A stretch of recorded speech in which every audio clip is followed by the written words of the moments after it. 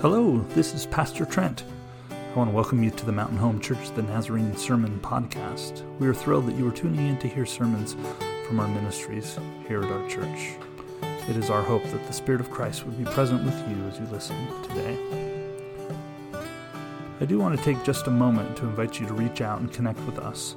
On our website, we have a way for you to do just that. You can visit www.mhnazarene.org/connect and fill out a very brief form. There's a spot to leave contact info, ask questions, and even to request prayer. Also, be sure to indicate that you listen to us through our SoundCloud podcast to let us know where you're listening. May the Lord be with you this day. Grace and peace to you.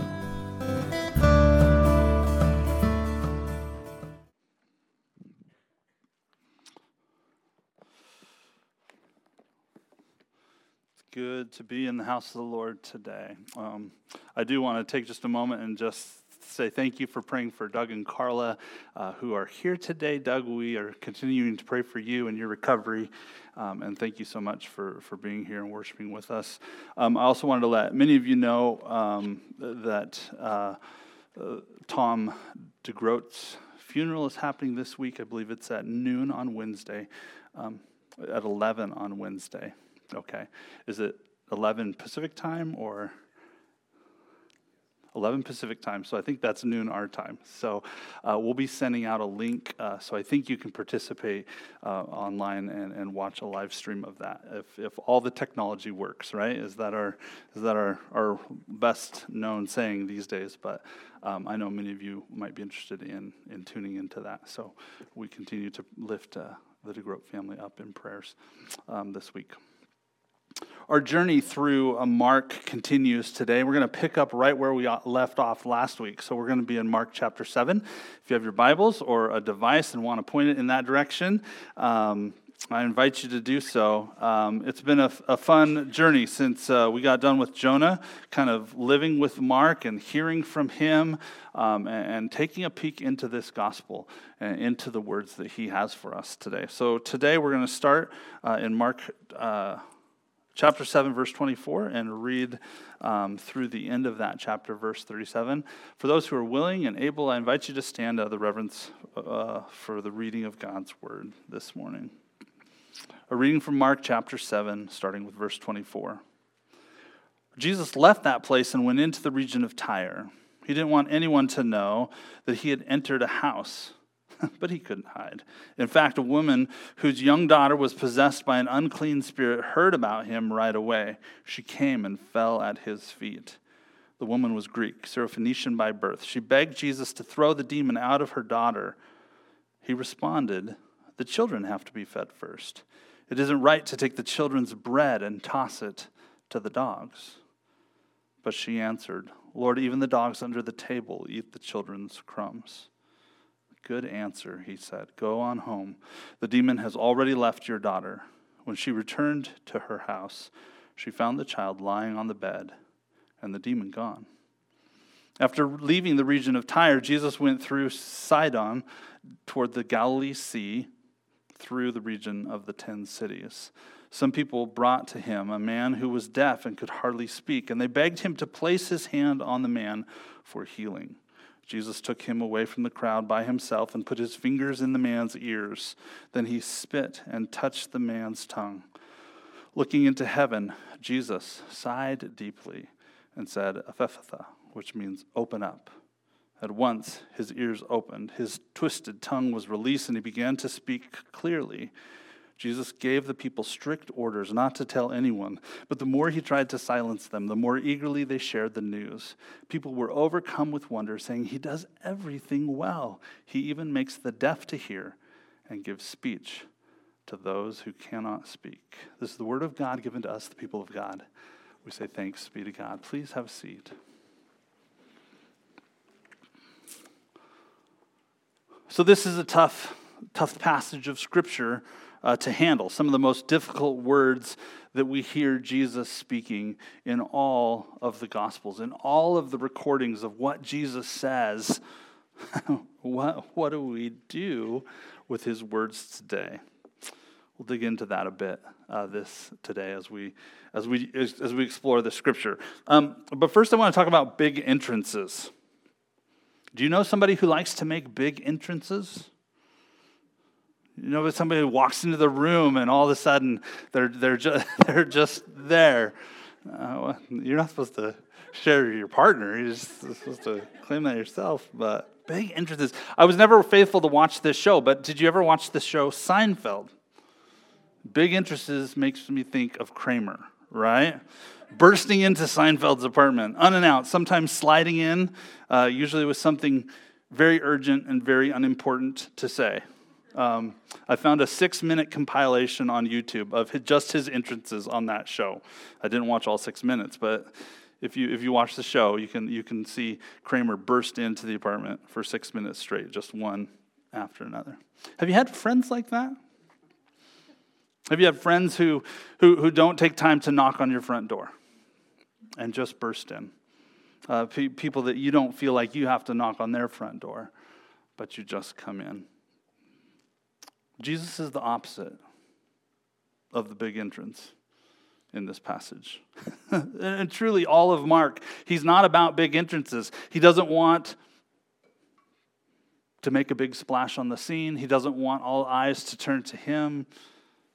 He's constantly ducking cover, constantly going away from the crowds. Doesn't want to make a big splash or a big scene. The scholars, as they read through Mark, have coined this term, the Messianic secret. The Messianic secret. The Messianic secret was this sense that as Jesus goes through his ministry, we believe his ministry was about 3 years old, he's constantly telling people, don't make a big deal of this. Don't tell anybody about this. Don't worry about sharing this with anybody. It's okay. Don't tell anyone. After healings, he says, tell no one. After Peter answers, you are the Christ, you are the Messiah. In Mark chapter 8, he orders his disciples, tell no one. He's constantly hopping in a boat and crossing the lake. Why do you hop in a boat and cross a lake? Because people can't follow you unless they have a boat of their own. And he was constantly trying to get away from the crowds. I was listening to Roger Hahn this week, and he notes Jesus' inability to hide. He just couldn't. Jesus couldn't hide. Jesus drew attention where he would go. The change that Jesus brings draws attention. Amen?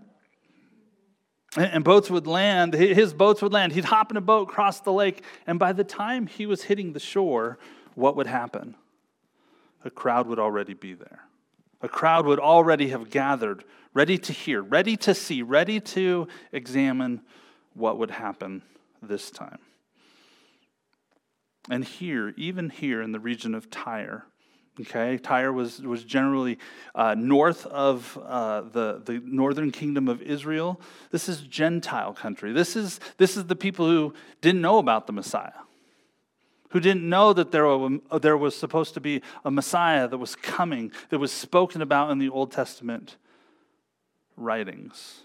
Even in the region of Tyre, it's no different. Jesus showed up and he couldn't escape notice.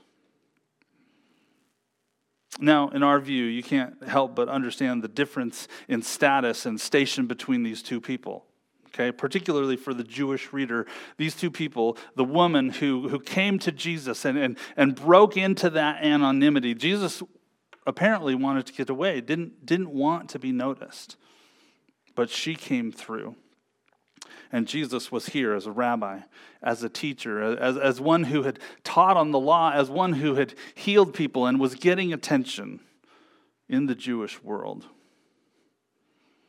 On the other hand, this Syrophoenician woman was a Gentile, and she was a woman, and she was unclean. Her daughter, someone in her house, had been possessed by an evil spirit, and she was in desperate need and help. There was not an equal positioning there of status and of station between these two. And she throws herself at the mercy of this unknown man whose reputation had showed up long before he had.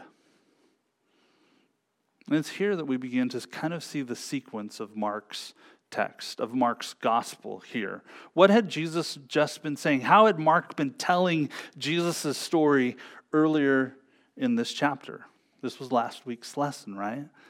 There's nothing that goes into a person that makes them unclean, Jesus had said. Do you remember when he said that?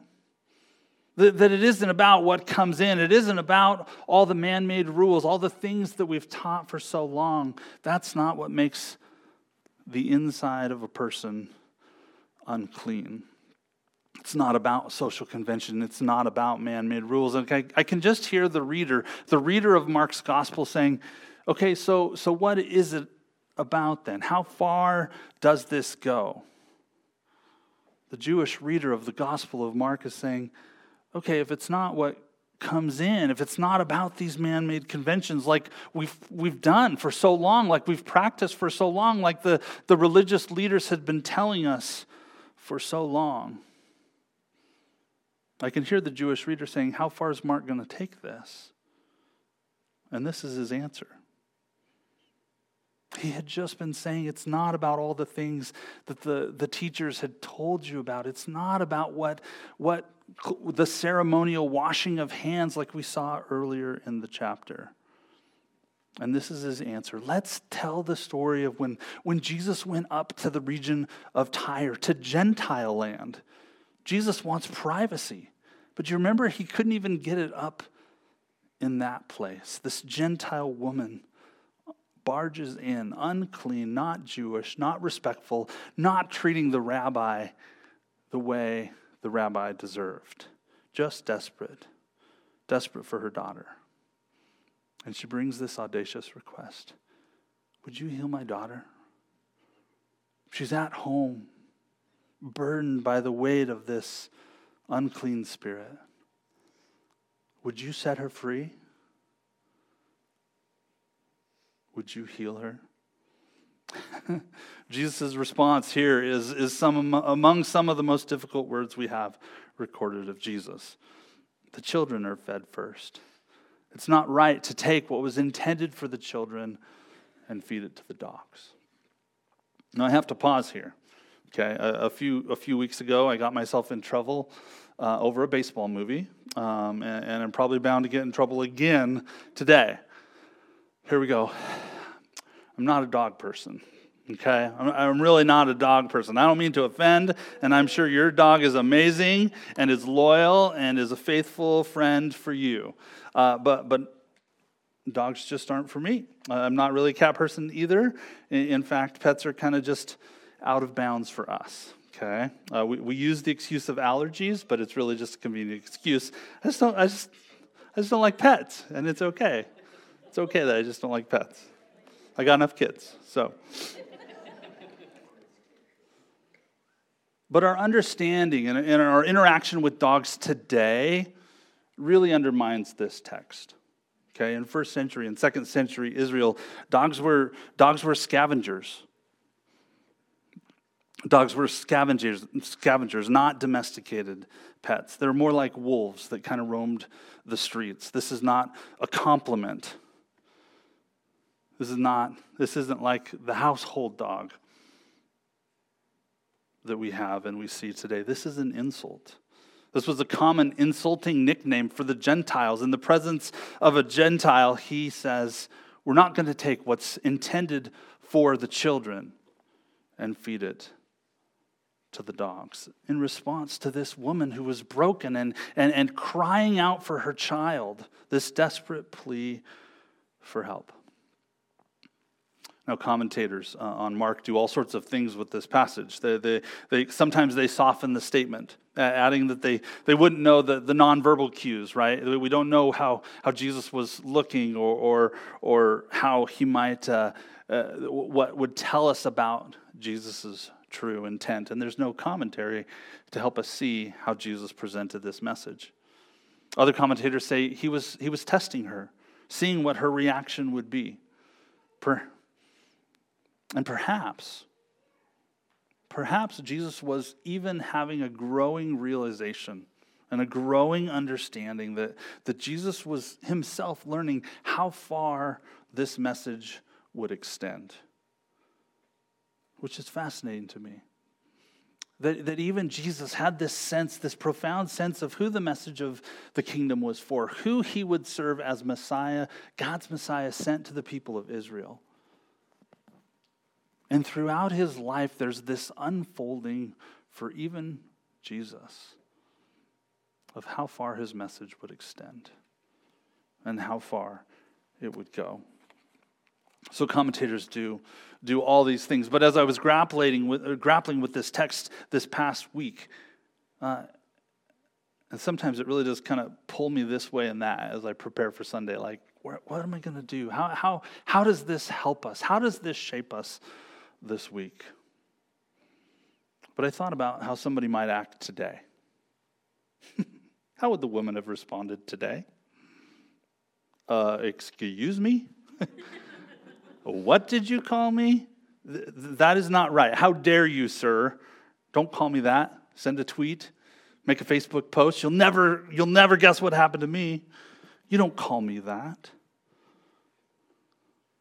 That's possible that could happen today, right? A little righteous indignation. You just can't treat people that way, Jesus. And yet Jesus does. This idea that Jesus' ministry was for Jews first, for the nation of Israel primarily, and for everybody else secondarily, like way secondarily, way behind the people of Israel. But that's not this woman's response. That's not this woman's response. What does she do? She accepts this metaphor. She accepts this statement from Jesus. She dives in. Okay, I get it. You've called me a dog. So is my daughter. But she, at this primal and basic level, understands her own value and worth, and the value and worth of her daughter, to such a degree that she takes the label of the dog in stride. Even as rabid and feral dogs eat the crumbs from the children. And this outcast, this woman on the margins, this Gentile, this woman in a patriarchal society, this woman who was in a patriarchal society who was unclean and desperate and a foreigner, coming to this Jewish teacher, reveals in this moment an understanding of God's graciousness and her own deserving of that grace in ways that far exceed even the understanding of the disciples. The disciples, the ones who had followed Jesus, the ones who had rubbed shoulders with him, the ones who had felt called to join him in his ministry and watched him from day in to day out and said all these crazy things. Jockeying for position. Oh, Jesus, when we come into your kingdom, can I sit on your right? Can my brother sit on your left? And it was this woman, this Gentile woman, that seemed to grasp the grace of God in ways that far exceeded the understanding of the disciples. Later in Mark, the disciples would question some outsider exorcising demons. They would lobby for positions of honor. They would scold children as they came to Jesus. The disciples, especially in Mark, missed the boat. And it was this woman who understood the grace of God. Amen? Her response catches Jesus off guard. Wow, what an answer. And he celebrates it. He celebrates it and calls attention to it. And without proximity to her daughter, without being in the presence of her daughter, declares, go, for she is healed. And the woman returns home and finds it just as Jesus said. In the second half, the latter half of our passage, Jesus heads back towards Galilee and into land that he was more familiar with land around the 10 cities, or what was called the Decapolis, and heals another man. We really don't have time this morning to dive into that, but here again, the implication is drawn that Jesus is serving outside his expected boundaries to all the wrong people. The Decapolis being closer to Israel, closer to his homeland, closer to Galilee, but still primarily Gentile country, and draws more attention. And as this episode concludes, we have Jesus trying to keep a lid on everything. But this news just keeps leaking out everywhere. Jesus is amazing at everything he does. This guy is awesome at everything. Giving hearing to the deaf, giving speech to the mute. And that's hard to contain. It's hard to contain when people start breaking free from all of these conditions. But here again, we see this idea emerging in Mark that Jesus wants no part in popularity, no part in notoriety, or in being known. The link between these two stories is really undeniable. Okay, Kent Brower writes, these stories, and I quote, "These stories insist that the good news of the gospel breaks conventional boundaries and transforms the excluded into the people of God." These two stories challenge followers of Jesus to be boundary breakers, to engage in the transformation of the marginalized so that they may become part of the redeemed people on the holy way with the Holy One. End quote. The gospel breaks conventional boundaries and calls people into this transformed life that we don't have to live the way that we used to live. That we can become new in our lives as we follow after Christ. And I was led to ask this week, and I'll pose the question to you, who are your marginalized? Who are the people beyond hope for you? Are they the ones marginalized from society, the broken, the sick, the homeless, the impoverished? They need the grace of God today. They need to understand, like this woman, their own value and their own worth and the desire that God has to reach out to them with his grace. And today, I'm left to ask, who are the marginalized from your opinion and from your position? You realize that in the world today, we seem to have this divisiveness that's kind of run rampant.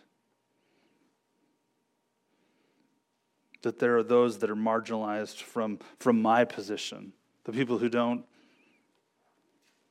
vote like me, the people who don't take COVID serious enough, or the people who take COVID too seriously. They don't dress right. Maybe they come from Washington or California. They need the grace of God, amen?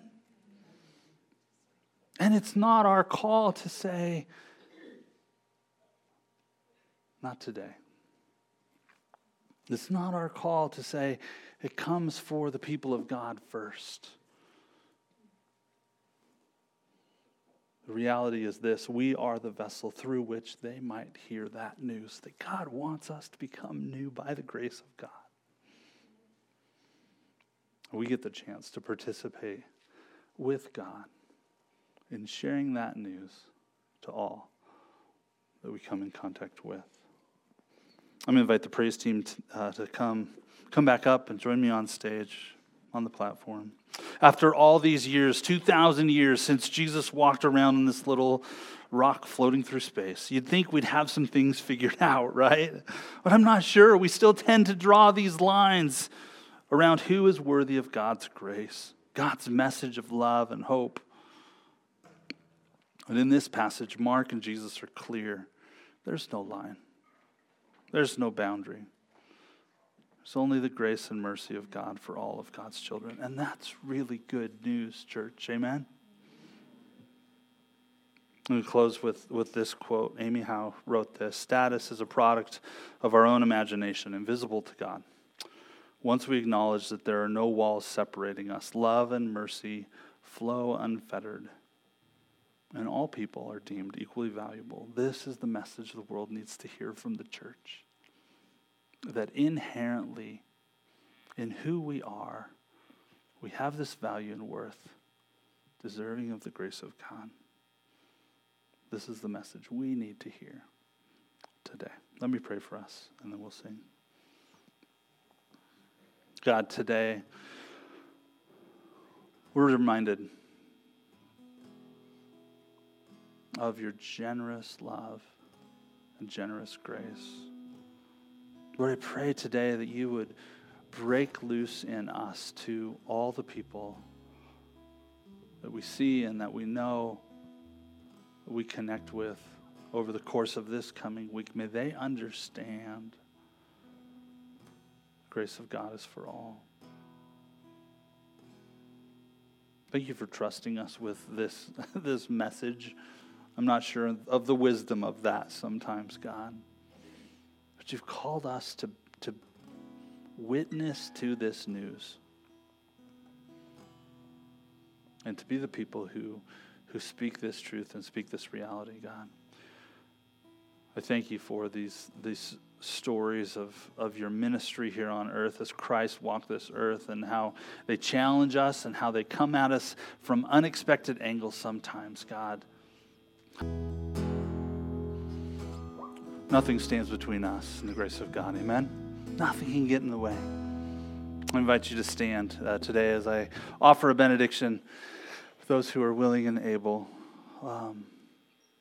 As we offer a benediction, I invite you to hold out your hands just as a physical expression of receiving this benediction this morning. Oh God, break down our fake walls.